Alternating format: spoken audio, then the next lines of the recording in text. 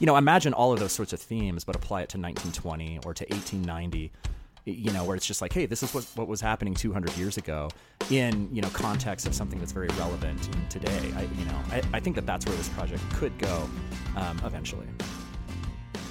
This is A New Angle, and I'm your host, Justin Angle, marketing professor at the University of Montana. This podcast is my chance to speak with cool people doing awesome things in and around the great state of Montana. We are proudly underwritten by First Security Bank and Blackfoot Communications.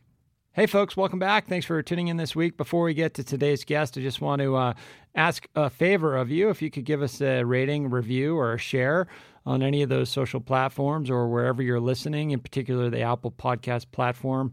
Those things are particularly helpful for getting the word out, for getting the show in front of more people, and helping us grow what we do here at A New Angle. So shameless plug, but we need your help, and thank you. Okay, this week we're bringing you my conversation with Chris Wright, 2002 graduate of the University of Montana College of Business, and he's been working at Google pretty much since graduating. That's over 15 years, and what an interesting 15 years it's been for technology and for Google in particular. He's worked in a variety of marketing roles, and his current title is Head of Awareness for Google Cloud. We cover a lot of ground in this interview, including an amazing collaboration he's doing with the New York Times Photo Archive, as well as his new personal venture, Try the Podcast. It's a super cool pod about exactly what you would think, trying to do new things. So I'm stoked to bring you this conversation with Chris right now. Okay, so we're here today with Chris Wright. Chris, thanks for coming on the podcast. Thank you. Excited to be here. I've listened to a couple, and I'm a fan. So, Chris, when did you get out of University of Montana? Was it 2002? It was, yep, 2002. Classmates? Graduated high school in 98. Yeah, I mean, I graduated with like Mario Schultzky and Jesse Pashnik and some of those guys. So there was a crew of us that were kind of running around, kind of jokingly fun competition among buddies within the marketing school. And it's been amazing to see kind of what you guys have all done. I mean, Mario and Jesse each have their own kind of amazing things going on, but you've been at Google since 2003. I mean, what an amazing 15 years to be at that particular company. It's a long time to do anything, and you're right. At this point, that's more than a third of my life just at Google at a tech company. It's kind of funny. They have a tool, an internal tool, where you can look up. It's basically the statistics associated with my employment, but I can see, how many people are named Chris at Google, or how many people started after me, how many people were there before me. So I looked it up the other week. I think at this point, I don't know how many people are at Google. You can do a search, like 80,000, maybe there's 200,000 if you include contractors and vendors, but only 400 of them have been there longer than me. So I guess wow. I'm a dinosaur at this point. And how many were there when you started? Oh, about 2,000. I mean, my employee number is 4,000, but we had some contractors. I mean, When I started, there was just one cafeteria just doing lunch, and Charlie was the chef, and it was it was a very different place. So, you grew up, you spent time in Butte and then in Columbia Falls, if I'm not mistaken. And out of Montana, though, like, what made you think that you wanted to go to, the emerging tech giant? 2003, Google wasn't what it is today, but it was kind of on the rise. It was at the forefront of cool things happening in the digital age.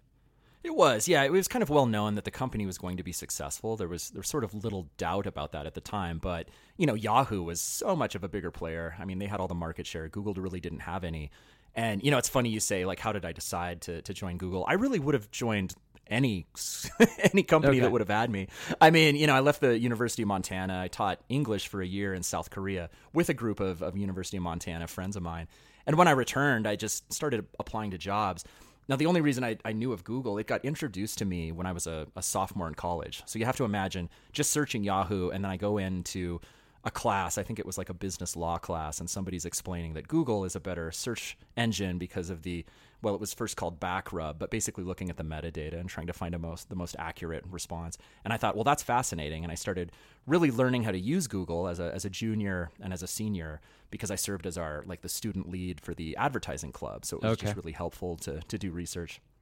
So I'd been excited about the company. I think, I ended up writing a paper as a senior about Google's mission statement. So they were on my radar. I never thought that they would hire me. And in fact, when I returned from Korea and I applied to Google, they immediately said no. It was like the fastest turnaround of any company. They just said, no, you're not like, dude, you're not a tech guy. You went to University of Montana. They were only hiring people from, I don't know. Well, Stanford they had the days. fastest search at the time. They had the fastest response rate to applicants, right? Yeah, there you go. It was probably some auto-generated response of just, hey, thanks, but no thanks. We already know. But no, how I got in, I woke up the next day and I think I was searching on like Monster Jobs and I managed to see this. It was a job called Temp to Hire at Google. So the idea was if you were a good enough temp, you'd be allowed to interview for a position. So I actually was, I guess, a contractor for 3 months before they allowed me to interview for a full-time employee. So kind of an audition on the spot. It really was. It was pretty stressful, though, because you have to imagine every Friday you'd get a tap on the shoulder, come in for your review, and as soon as they knew that they didn't want to interview you, they'd just say, you know what, you don't have to come back on Monday. Oh, gosh. So so I got brought in with a group of 15 people, and by the end of it, 3 or 4 of us probably interviewed for a full-time role, and maybe, a handful of us got in. Well, 15 years later, I mean, you've done some amazing things. So, just kind of based on what I know of your work, like the big piece was driving marketing for the Chrome browser. Is that kind of the thing that you really sunk your teeth into early? That was probably the biggest thing I sunk my teeth into in the marketing realm. I mean, prior to that, I was on the launch team for our Hyderabad office in India, which was fun because I was out there as like a 24-year-old, and when I landed in India, they had 6 employees, and when I left, they had 250. So that was a really busy year. Wow. And I did a lot of that recruiting. Yeah, but then as far as marketing goes, I would say the Chrome browser is probably what I sunk my teeth into the most. I basically landed on that team the day the browser launched, which was in September of 2008. And I was tasked with all earned, owned, and paid media, so all of our acquisition efforts. So it was my responsibility to know how much money we were willing to pay for a Chrome user, per region, per market. What was the retention rate like? Those sorts of things. That's going to be interesting because I would think that, the lay customer probably doesn't even know what a browser is. It's just sort of, it's like you don't even know what an operating system is. You just sort of, that's the computer. It does its thing. Why do you care about your browser? What you care about is the internet and checking your email and doing stuff. And so basically Google designs a browser that's meant to get out of the way. I mean, even the word Chrome it actually is a generic term that refers to what you're able to visually see around a browser. That's called Chrome. And so then they called the browser Google Chrome as a result of that. But prior to that, I don't know, Justin, if you remember, but there were all these toolbars that you could stick onto your browser. So like if you had Internet Explorer or Firefox, you could have 3 different toolbars and there'd be like a Pandora tool, right? And we were just like, oh, that's cluttering up the experience. So let's just do away with all of that. But it was a tough sell. I mean, I was on the team when we were just trying to go from 1% market share to 3% market share. And could we do that in 1 quarter? If so, how? And I mean, we're leading today, but nobody would have guessed it in those days. It was absolutely an uphill battle. I mean, and it presents such an interesting branding. I mean, the success of the Google brand has been unbelievable. And, the fact that it's a verb and all that is well known. But like, I think about my experience converting my parents to Chrome and the vocabulary lessons that we have to go through over and over and over again. Like, okay, Mom, this is the browser. This is the search engine. And it's just all Google to them.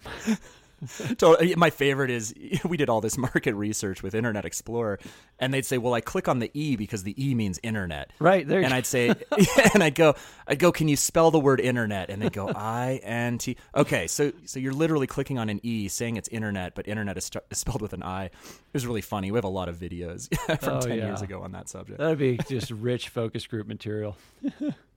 Absolutely, yeah. It was a tough one. It started with a lot of like heavy hitting acquisition and kind of attracting that early adopter crowd. And then we started doing some really big brand work with Chrome by about 2010, 2011 maybe. And it's kind of interesting that you mentioned Google as just being such a brand of familiarity. And, we typically make the top 5 list when you think of the most valuable brands on the planet, up with like Disney and Sony and those sorts of Coca-Cola types of brands.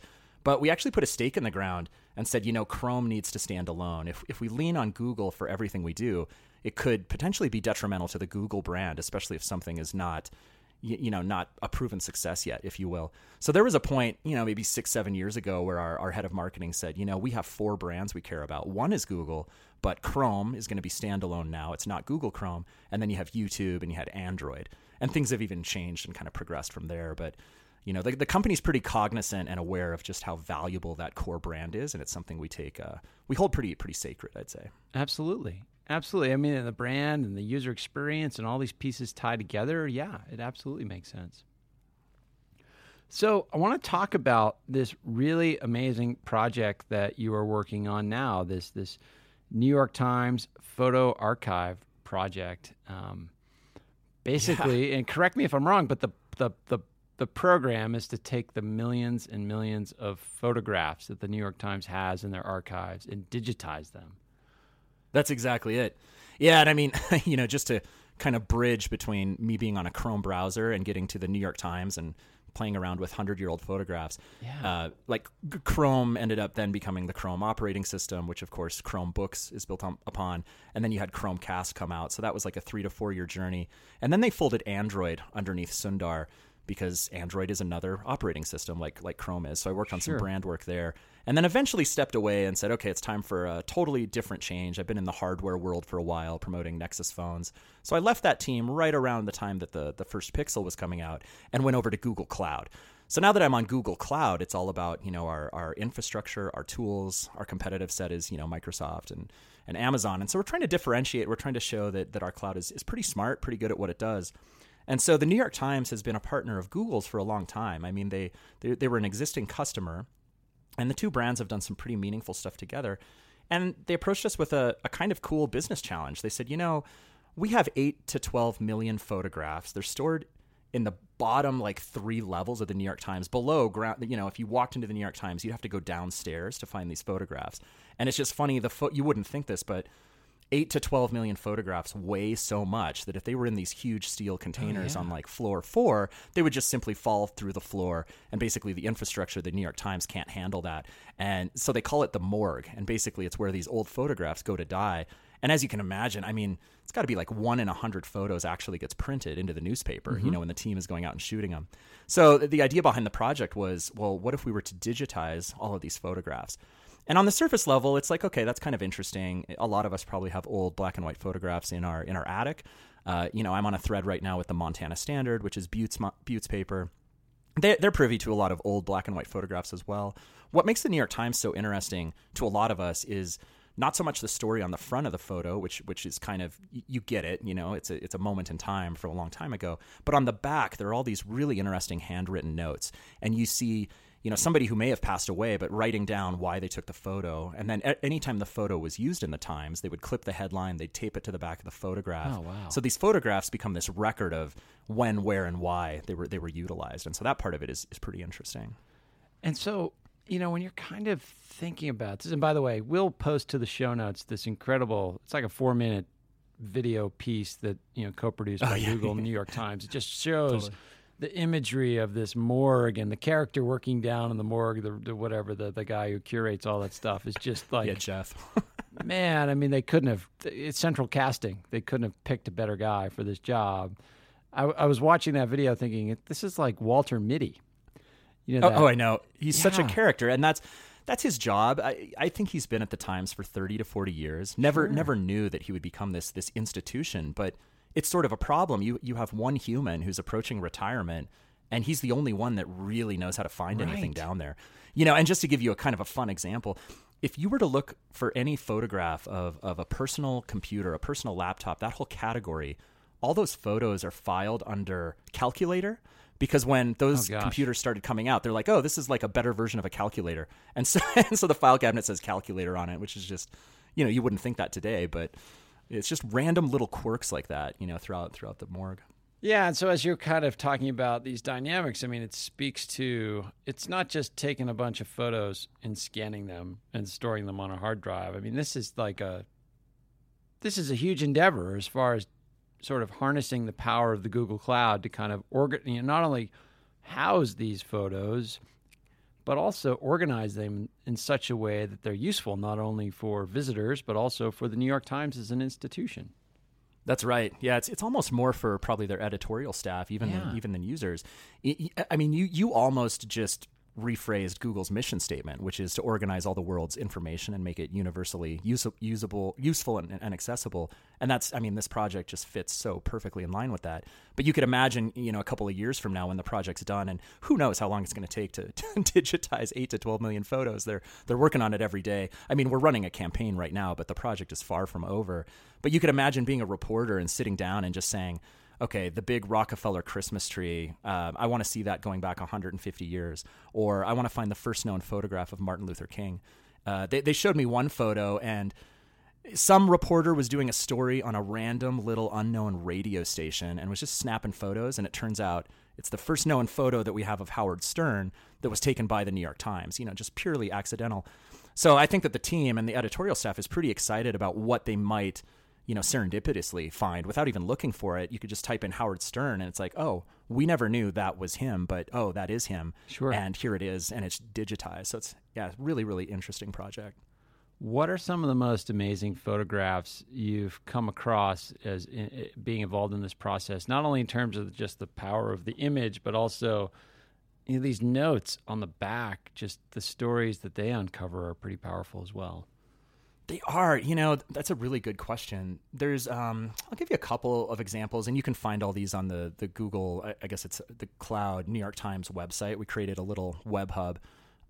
There's one photograph that it is of the Rockefeller tree, and you just kind of glance at it, and you almost don't notice that the flags are at half mast, but they're at half mast because that was the day that Truman died. Oh. And that's just an example of an insight where you would the Cloud, could quickly know the date of the photo by looking at the back and say, oh, that's the day that Truman passed away. So not groundbreaking, a human being could probably come up with that. But there was another one that's interesting. Apparently there's some sort of a secret network beneath New York that was used as part of either government or FBI or CIA or World War II. All of it is going to be like nobody's allowed to know anything until I think the year is like 2025 or something. Okay. But they printed specific markings on different manhole covers. And so they were able to pick that up on one of those manhole covers, and it's basically like this was either a point of entry or a point of exit for some sort of a military government network. And I'm butchering the whole story, but you'll have to like read about it and figure out what it's all about. But New York is just kind of a fascinating place for a number of reasons. Well, and that also kind of, another fascinating place is Butte. And you mentioned you're kind of working with the Montana Standard to start that. Are you starting that process of digitizing their photo record as well? I'm going to offer it to them and then not have the resources to pull it off. So I want to say yes. I want to say the answer is yes. I actually started with the New York Times, and I said, well, you must have taken some photographs of Montana. Let's focus on Butte. Right. And they sent me, I think I forwarded them on to you, but there's some really interesting photos, especially, Butte in the 1920s, 1930s, just really fascinating. They also shot some video back in like 1934 of a Woolworths, and they were trying to show that the economy was slowing. That was right kind of in the Great Depression time period. And so there you have the actual film, and then there are the handwritten notes of why the film was captured. So film is also a part of the project, which is kind of cool. And where it gets really interesting for me is that any photograph that is shot by a New York Times photographer is cleared for editorial use, which means you don't have to go out and kind of relicense it, if you will. Oh, right. They've already paid the photographer. They're $4 for the photo. Now, if I wanted to put it in a marketing campaign, that's an entirely different story. But as far as just pure editorial, we could use these photos. And so I think they're sending them to me. In fact, I thought they'd be here by now, so I could be kind of holding them in my hands while we were chatting. But it's just really fun and interesting. And there's so many photographs that Butte has. It'd be fun to do something with it. A coffee table book, a narrative that nobody's kind of come up with yet, or just kind of a different lens on top of Butte's transformation. Yeah, just the juxtaposition of the sort of, the mining extraction, just gritty human imagery against the vast open spaces and snow-capped mountains and just the natural beauty. Just those two sets of imagery against each other is pretty powerful. It is, and for me too, it's about the people that were there. You have a lot of immigrants, a lot of Irish, you have a lot of Chinese, you have Polish, and then the food that came in. Butte has the pasty, and it's not pasty. We call it the Butte pasty. But all of that was kind of coming from some of those countries where you just basically bake your meal inside bread, and then that was it because you were a miner and you went down, and you mined for 12 hours a day.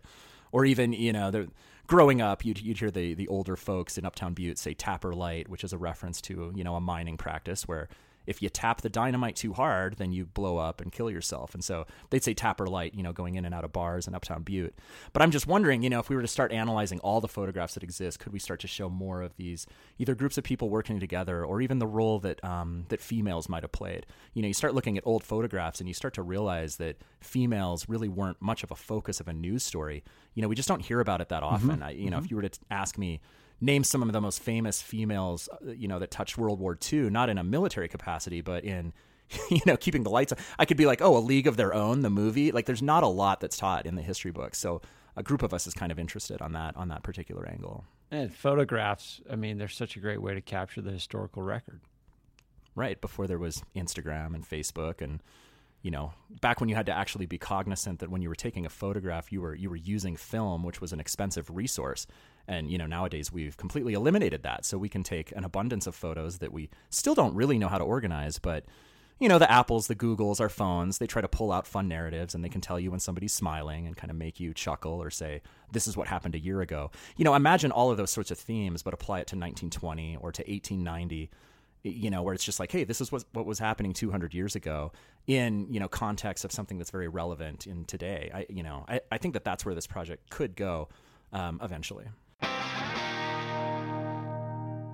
A New Angle is underwritten by First Security Bank and Blackfoot Communications, two cool companies doing awesome things all over Montana. Okay, special announcement. Coming up on March 8th is the 30th annual John Raffato Business Startup Challenge. This competition, hosted by the Blackstone Launchpad and the College of Business at the University of Montana, will feature 12 elite student teams pitching new and exciting business ideas to a panel of 50 hand-picked judges and a crowd made up of over 300 business professionals and Montana community members. Teams compete for up to $50,000 in awards while having the opportunity to network with venture capitalists, early-stage investors, investment bankers, economic developers, corporate executives, and successful entrepreneurs. Come be inspired by the new generation of Montana entrepreneurs. Tickets are $15 and available online through the John Raffato Business Startup Challenge website. We'll post a link to that website in the show notes. Check out this event. It's my favorite of the year. This is Sam Schultz, and you're listening to A New Angle. Yeah, when you're thinking about this project, this New York Times example is particularly interesting because New York Times is a big, important client of Google. You guys provide a variety of services to the Times, and this particular project is a service. You're providing a product and a service to a customer, yet at the same time, it's sort of this, co-marketing of the project is beneficial to both parties, and it's great sort of public demonstration of proof of concept. How are you kind of thinking about this in your particular work about, building brand awareness and awareness for this particular line of services that Google provides? You nailed it. We have an internal mantra that we just say, show, don't tell, put the customer first. Authenticity is the single greatest tool that a marketer can have. And let's think of something that's sort of inauthentic. If I were to pick on a product, maybe it's, Pepsi. And Pepsi is the taste of a new generation. And so they're going to seek out, Britney Spears or LeBron James or somebody like that. So there's not a lot of authenticity there. I think for the most part, we all get that those celebrities have been paid a fair amount of money, but it sort of works. And, so a lot of the consumer goods and those types of brands have to kind of resort to that. But because we're Google and Google Cloud, we never want to do that. And I really can't tell you the number of people and brands and companies that pitch me an idea and then say, well, we're technically on Azure, but we're willing to, just on this webpage, we'll put the Google Cloud logo. And we're just that's literally the opposite of anything we want to do. So it's just not going to work. But we're fortunate enough to have enough kind of big name companies, even, we're not a market leader in the cloud space by any stretch, but we have enough big companies out there and customers that we can start telling their stories. And what's the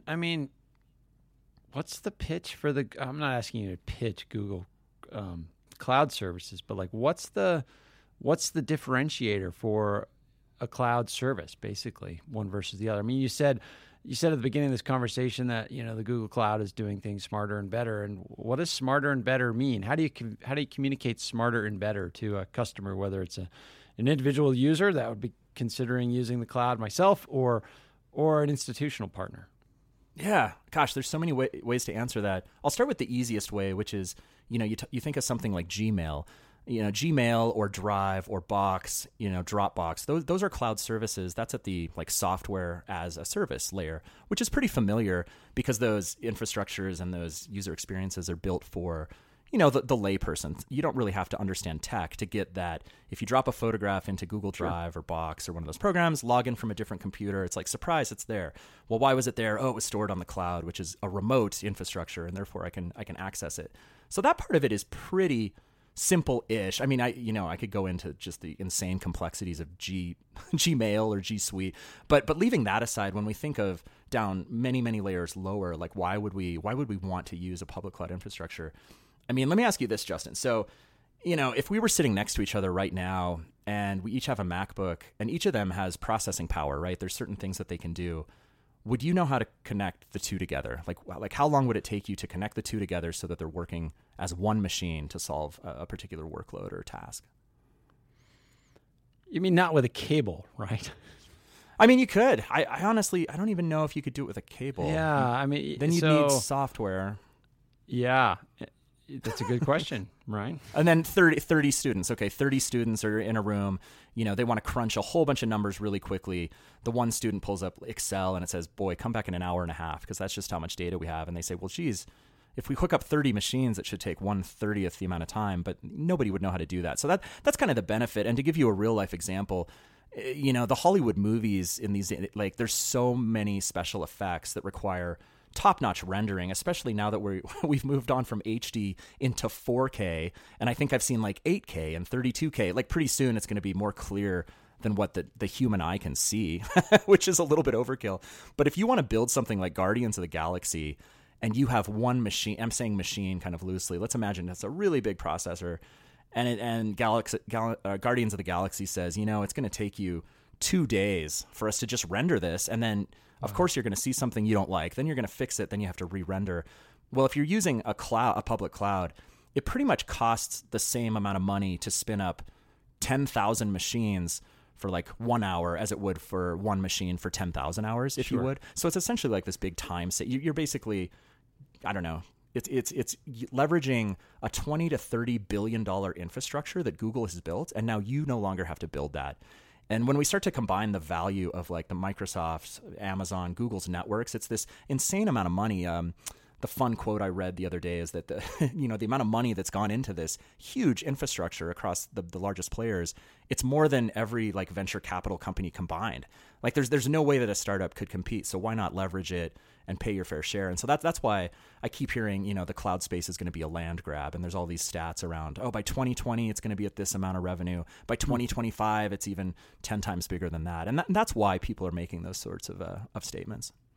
And I think people are starting to understand that. I mean, these are relatively simple ideas, but the masses are starting to understand that, whoa, this is actually a safer, more reliable place to store my personal data, and then maybe transferring that over to the companies that they work with, like starting to get more comfortable with, data associated with, their healthcare provider or their mortgage lender or whoever, storing information off-site, not on a box that's in a basement like the New York Times morgue that could burn down and fall into the sewer or wherever.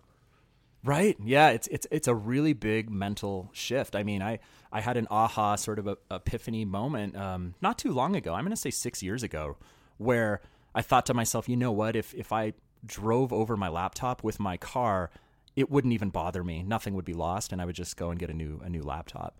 And that's a pretty kind of a ridiculous thought when you think of how we all grew up with like floppy disks and hard drives. How much storage do you have? And you're backing up everything. And my father probably still does a lot of those things. But like, my MacBook right now, there's not even a DVD-ROM. I can't even play a CD anymore. Like I only got married 9 years ago. I have a DVD. I don't even know how to play it. Yes, exactly. You better figure it out before it's too late. Yeah, or not. Before my wife gets mad at me. Right. Yeah, exactly. So Chris, I mean, I could pick your brain about all these layers of technology, where the industry's going for hours, but we'd be probably down to a listener and a half or something by the end of that. That's what I was going to actually. How many people are listening right now? That's kind of interesting for me. That's a bit of an empirical question. I think on average we get about 650 listens per episode, and some pop more than others. But it's. I will say that's a smaller number than I'd like it to be, obviously. But at the same time, we're pretty consistent. Our analytics show that we get about, the average listener listens to about 80% of each episode, which I think the industry standard, if you call it that, is like 43%. So we're pretty good on that metric. And I don't know. That sounds really good to me, to have that many listeners and to be so niche that you're focused on, like, I know you'd say you're not just Missoula, Montana, but I would imagine a lot of listeners are tied to Missoula somehow. Or that's probably how they came to hear about you. Yeah, the core listenership is very much Missoula, Montana. And would you say it's predominantly students or half and half? I think it's a growing number of students. I'm always surprised, actually, students on campus telling me they're listening, but also there's like a core of, I don't know quite how to describe it, but I mean, they're kind of like this network of people, and they're kind of representative of some of the guests that we've had on. And maybe it's just a reflection of my own personal orbit within Missoula, but yeah, I'd say it's hard to pin down. I'll get comments from somebody, and I was like, "Oh my gosh, I had no idea you were listening, or you would even know about it." And then other people that I've been trying to get them to listen, good friends of mine, they're like, "Oh yeah, I'll listen to that thing someday." So no, I mean, I started telling people, "Hey, have you heard of this? This Justin Angle, podcast?" And I'd say like 2 out of 4 people that I asked were like, "Oh yeah, I am well aware of it, and I'm a regular listener." And those are just random, friends of mine that still live in Missoula. Well, that's nice to hear.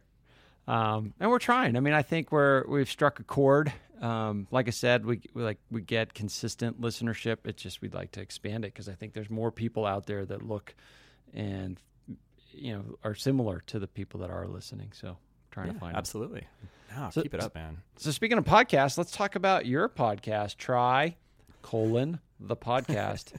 Try the podcast. Yeah, which I love. Yeah, I mean, it's all about you're going to explain it, but it's all about trying to do stuff, and that's what you've tried to do with the show.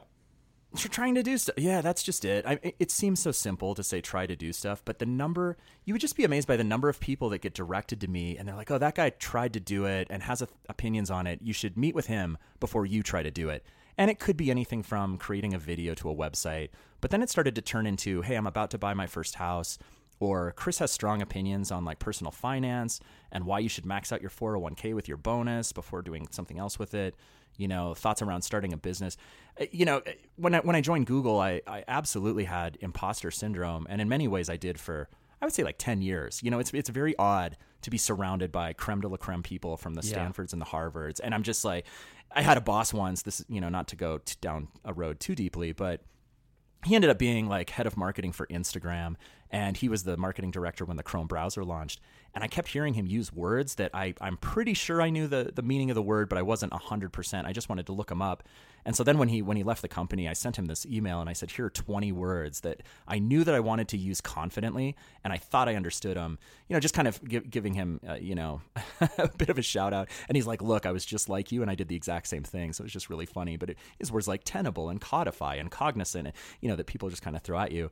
But as a result of that, I started having people from, Notre Dame, from Stanford show up and say, "Well, explain my stock options to me. Explain long-term and short-term capital gains tax." And the only reason that I know that is because my father taught me. He was really big on it, but now it's explain mutual fund versus index fund. And of course, I have very strong opinions on that.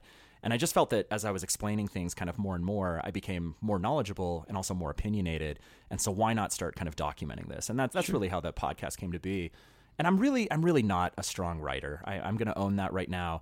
I'm more the type of person that's lives by the 80-20 rule. I'm going to take it 80% there, and then that final 20%, somebody else can deal with it. And so you're not going to be a great writer with that mentality. In fact, when I was at the University of Montana, I don't know if you know Mary Ellen Campbell. I think she's since retired. Yeah.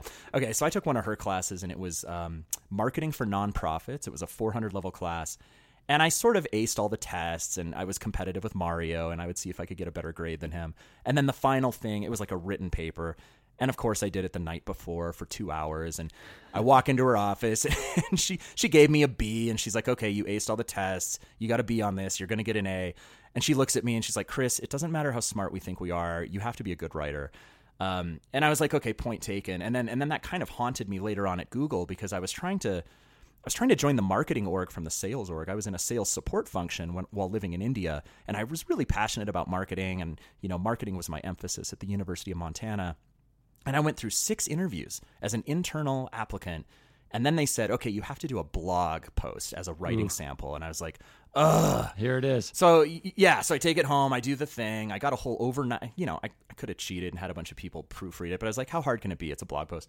So I turn it in, and they come right back to me and they go, you know what? It wasn't good enough. We have concerns about you joining marketing. And I was like, oh, you've got to be kidding me. So I managed to talk my way out of it. I was like, I didn't quite understand it, or give me another chance or something. And then it was really funny. They go, okay, we'll allow you to get past the writing test, but we really need your SAT score. And I was like, you've got to be kidding. I'm 27 years old. I took the SAT when I was 17. And so it was pretty funny. I kept saying that I didn't know what it was, even though I did, but I didn't really want to tell them. Because it wasn't at the level of like a Stanford. I took the test once. Yeah. Sure. Right. So anyway, I add my mom to this email thread. I'm like, hey, Mom, can you find my SATs? and my mom responded exactly how I knew she would, which was, oh, I went through all your drawers, and I found your Boy Scout medals, and I found your speech and debate. And then, oh, my gosh, what happened to Justin? I just found a picture of Justin. And she goes, I found your grades from your third quarter. Would that be as good as your SATs? And it was so funny. And then the recruiter was like, okay, we give up, like, fine, we'll allow you to come through. And yeah, we succumb. Right. Yeah. So, the point of telling that long story is that I really don't enjoy writing. I have to write a whole heck of a lot. Obviously I'm on email all day long, but once I started thinking of a podcast, just speaking out loud and kind of off the cuff is something that I legitimately enjoy doing. And as soon as I started sitting with the microphone, it was just instantly really fun for me. So I've only got, I'm going to say 6 or 7 episodes out right now, but they're all stories around trying to do something, trying to accomplish something. And sometimes it's a very silly thing. The one that launched this morning is me interviewing my 2 eldest children. I have 3 boys, and it's them just being ridiculous, and it's me asking them rapid fire 100 questions. It's so I listened to it this morning, Chris. Did you really? It's so adorable, and like any parent of kids in that age will just dig it because, and I've had my. It's funny. We're recording in a little studio here, and you can check it out next time you're in town, but. I bring my kids in here occasionally, like on a weekend. I need to come in, and I screwed up like a 30-second voiceover, and I got to come all the way into campus to deal with that. And that's fine. And I have my kids with me. And like to get 30 seconds with them sitting 8 feet from me of silence, oh, man, it's beyond unheard of. Like a superpower to achieve that. And so, yeah. So they were here, and they're like, what's that cool microphone? I was like, all right. And I did some search, top 100 questions to ask a 4-year-old, and it was just rapid fire. But if you guys listen to it, yeah, trythepodcast.com. You can find it. But yeah, so, Try the Podcast was born, but I have Try to Be Happy, where, there's a rap song that means a lot to me. And then Sean Aker is a Harvard professor that studied happiness. And then I get into Mr. Money Mustache. It's like a financial blogger that I follow pretty closely. So Try to Be Happy was a good one. The other one that might be really interesting for your crew, I'm pretty good friends with he's the head product manager for Google Earth. And so he basically lives his life thinking about what a map could look like 5 years out, 10 years out. So this one really interesting. This one was great. Try to build a map was the title, and I found it fascinating. And it was your first kind of more of an interview style show as well. It was, yeah. Gopal's great. He just did a TED Talk here in Boulder, and he blew everybody away. I mean, just the amount of data in Google Earth is just like mind-blowing. Just how you're trying to pull something of meaning and of value, and just this authentic representation of maps. So that was a great one. What's funny is, I don't have the time to edit my podcast myself, so I have a guy that helps me in the Philippines, and he went to school for this, so he's really good. But he gives me all these tips, and he goes, you shouldn't interview anybody until you've done 10 episodes. But by the time I'd done like 4 and it's just me and then I'm copying and cutting other content, it just felt really weird to be sitting alone talking into a microphone. So I wanted to get out there and just really start kind of talking to more human beings. So I've interviewed a handful of like Lyft or Uber drivers, and just, I don't know, whoever has any sort of interesting story to tell, I'll just kind of stop and say, hey, do you mind if I record this? And then maybe I'll weave it into something kind of at a later date. And so let's go back to that kind of meta theme and this notion of trying and doing things. It's something I think about here a lot at the University of Montana. I mean, it's been a challenging period of time here where we've had declining enrollments and budgets have been thin, and not a lot of very few people are going to walk into your door and say, "Hey, I'm going to give you a bunch of money to go think up an idea and go execute on that idea." You just kind of have to. Well, I mean, my response to it has sort of just been to do stuff and, try something new, because what's been going on hasn't been working. So try something new. And maybe that's I bet that's met with some resistance, though, yeah? Generally, if you're not taken away from other people, or if you're not getting in their way, like I tried to do this podcast and nobody said no. And now it's got, enough momentum that, I think good things are happening. Other times, it might be more of a zero-sum game. Like if I try to do something new, that might eliminate somebody else's opportunity to do something new. And I think of trying in this particular environment here, I think try something new that you can spin up on your own, like control your own destiny and figure it out. And, it sounds like you're sort of doing that with your podcast, but it's also a reflection of a spirit of mind that I think is... it's consistent with how we teach entrepreneurship, fail cheap, fail fast, all this sort of lean startup methodology. But I think it's consistent with kind of the way the world operates right now. I mean, we have, and I've seen your writing and thinking on this before, like we have this incredible opportunity to just quickly spin up ideas and experiment with them. And we can tell what works and what doesn't work pretty quickly. Yeah, 100%. And, at Google, we'll hear our senior leads will make statements along those lines, but a lot of times I don't quite see it in practice, especially, when you're hiring people that are really type A driven people who are straight A students. Very, very difficult and hard on them to fail.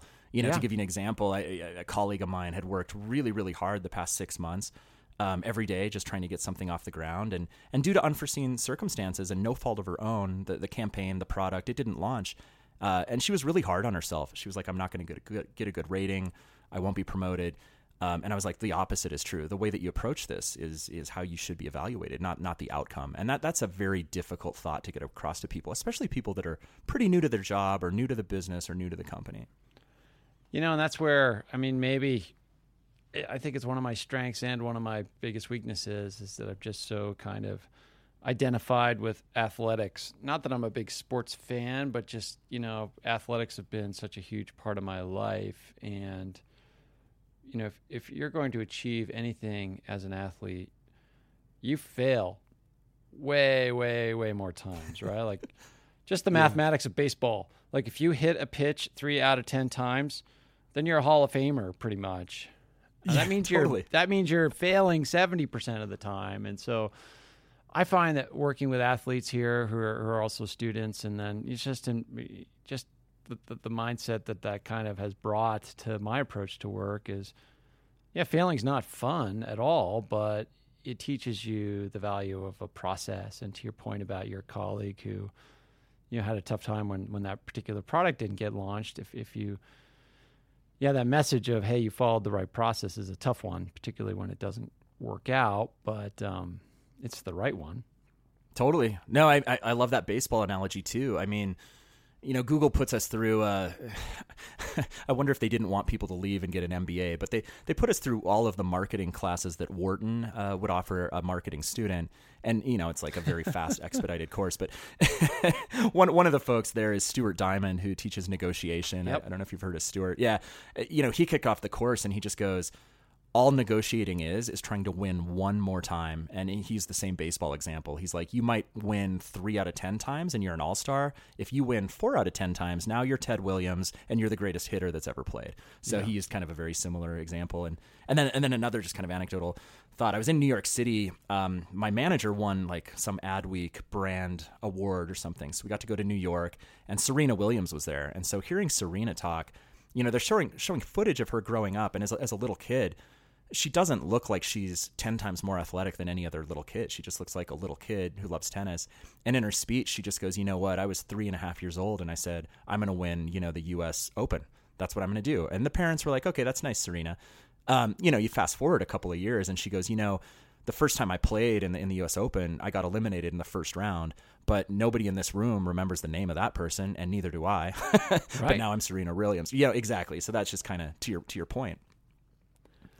Well, I am stoked you've launched this project. I'm excited to see, the episodes that come out. You've got about 7 out now, I think, and you said you've got a few more in the tank. So do you have like a schedule, or, how can people...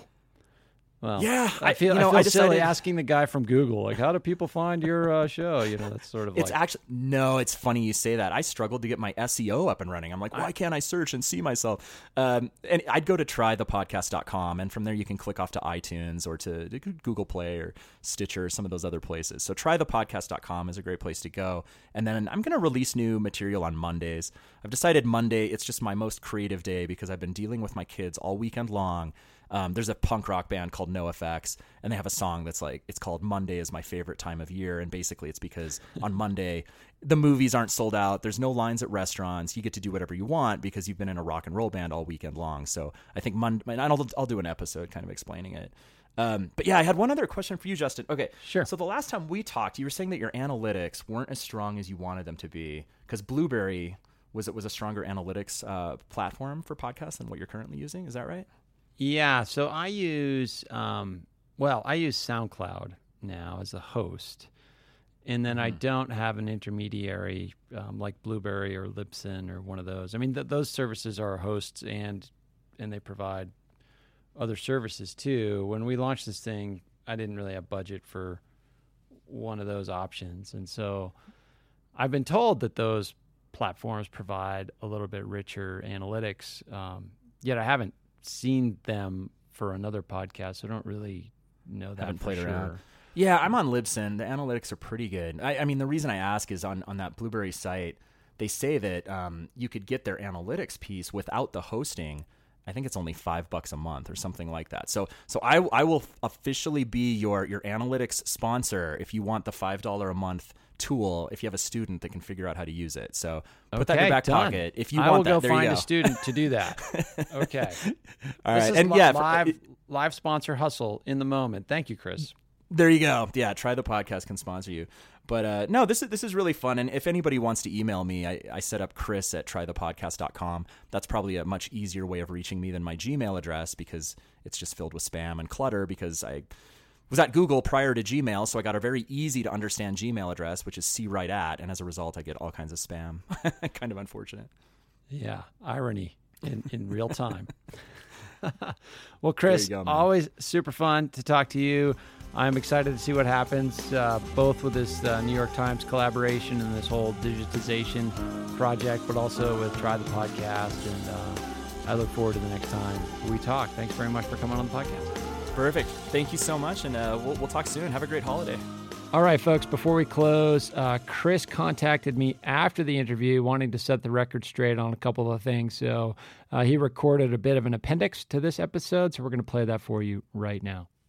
Hi, all. This is Chris again. I asked Justin if I could do a very quick addendum/appendix to our interview because there were a couple of points that I'd meant to hit on, and either it didn't come out right, or I was completely wrong in what I was stating, or I simply forgot. And so hopefully you can give me a couple of minutes. It's now 2019, so a couple of weeks have passed since we did the initial interview. So first, I talked about a story involving New York City and some secret chambers or tunnels beneath New York City. So that story was accurate, but it actually takes place in London. So London is the town with those hidden chambers. We reviewed 35 to 50 historical untold stories as part of the campaign, and I simply got my wires crossed, no pun intended. So let me read about London here so you can get the real truth on what's going on there. And I'm reading verbatim off our website here. So in the 1940s and 50s, the General Post Office began secretly constructing a network of deep-level tunnels accessible via certain cable chambers that would protect the government in case of nuclear war. The full extent of the tunnels remain classified until 2026. When Nicolas Cage will go and discover them. Okay, I made the last part up. Number two, when I was talking about the podcast that I host, Try the Podcast, I think, if I recall correctly, I immediately went to talking about myself and how I was kind of explaining different things over and over. Yes, that is part of it. I wanted to better document different problems or challenges that I've attempted to solve over the past 10 to 15 years. But really, it's stories of other people. The episode that we're releasing today is a friend of mine who's starting his own gym. We've already talked about, a cancer survivor. We've talked about people just trying to create their own protein supplements. So if any of you out there have something you're trying to do, either a side hustle or maybe a volunteer thing or even your full-time job, shoot me a note, chris@trythepodcast.com. Would love to have you on the show. Number 3, I'd meant to cover off on just a couple of my favorite teachers from Montana, just to give them a shout out. Have to attribute at least 20 to 25% of my overall success and well-being to the teachers that I had growing up in Montana. So, the teacher that resonated the most with me throughout elementary school was Mr. Lou Parrott. And he's from Butte. He's now retired, but just one of the most creative teachers that I've had to date.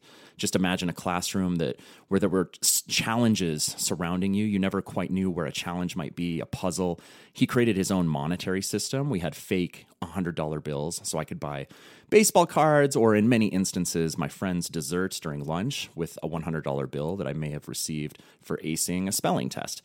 Just a very creative teacher. And the school year ended with Mr. Parrott literally burying buried treasure out back. And we had to do all these puzzles and challenges and follow clues and use compasses to try to dig up the buried treasure in the back of Hillcrest Elementary. Just a very cool guy.